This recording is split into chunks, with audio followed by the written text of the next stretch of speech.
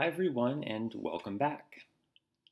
It's often said that the ability to deal with ambiguity, those moments when things seem unclear, is an essential skill for effectively interacting across cultures. In previous episodes of this podcast, I have made exactly this point. But it's also the case that some of us are inherently more comfortable dealing with ambiguity than others due to our cultural identities and values. I was recently reflecting back on a previous job in which I and my US colleagues worked closely with an overseas organization. In my experience, the US is a cultural context, perhaps especially in professional settings, that values clarity, and significant effort is expended toward articulating and documenting detailed project plans with goals and deadlines.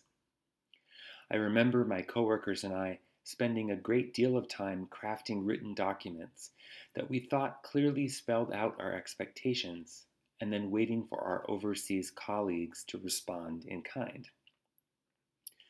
It was sometimes the case that there was a slow response or one that, from our perspective, was overly vague and lacking in specificity. It was frustrating, I recall, when ambiguity remained in the working relationship with our non US colleagues, and it was easy to conclude that they didn't care as much as we did. I can now see that our overseas colleagues likely didn't need the same kind of clarity that we were seeking. Because they'd been raised in a cultural context where a certain amount of ambiguity was expected and even welcomed, they were understandably more comfortable than we were with things remaining a bit cloudy.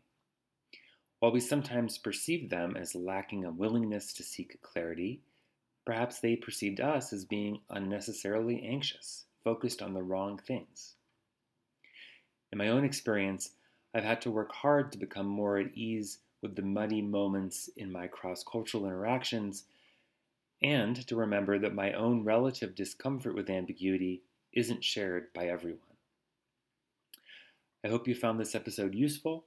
If you have any questions or comments, please feel free to email them to iccimodel@gmail.com, and thanks for listening.